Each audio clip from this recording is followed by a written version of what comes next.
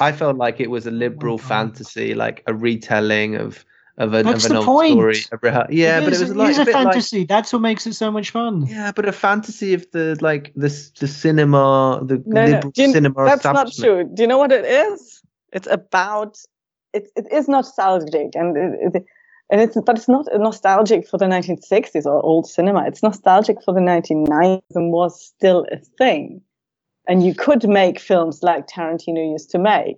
So the metaphor of the 60s is used to tell his own story about his own filmmaking and the times when it worked. So everything to it points to 1990s filmmaking and Tarantino's idea of how art could work and could be meaningful. So I think that this kind of direct reading of his art, it just wants to be like the 1960s and blah blah blah. It's just a retelling. No, it's a real artistic exploration of the loss of an artistic form.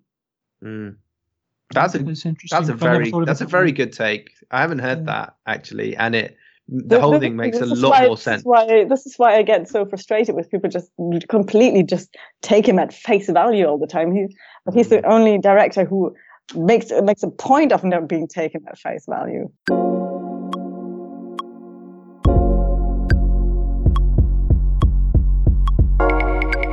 I've had several, so I think the best moment was when I honestly came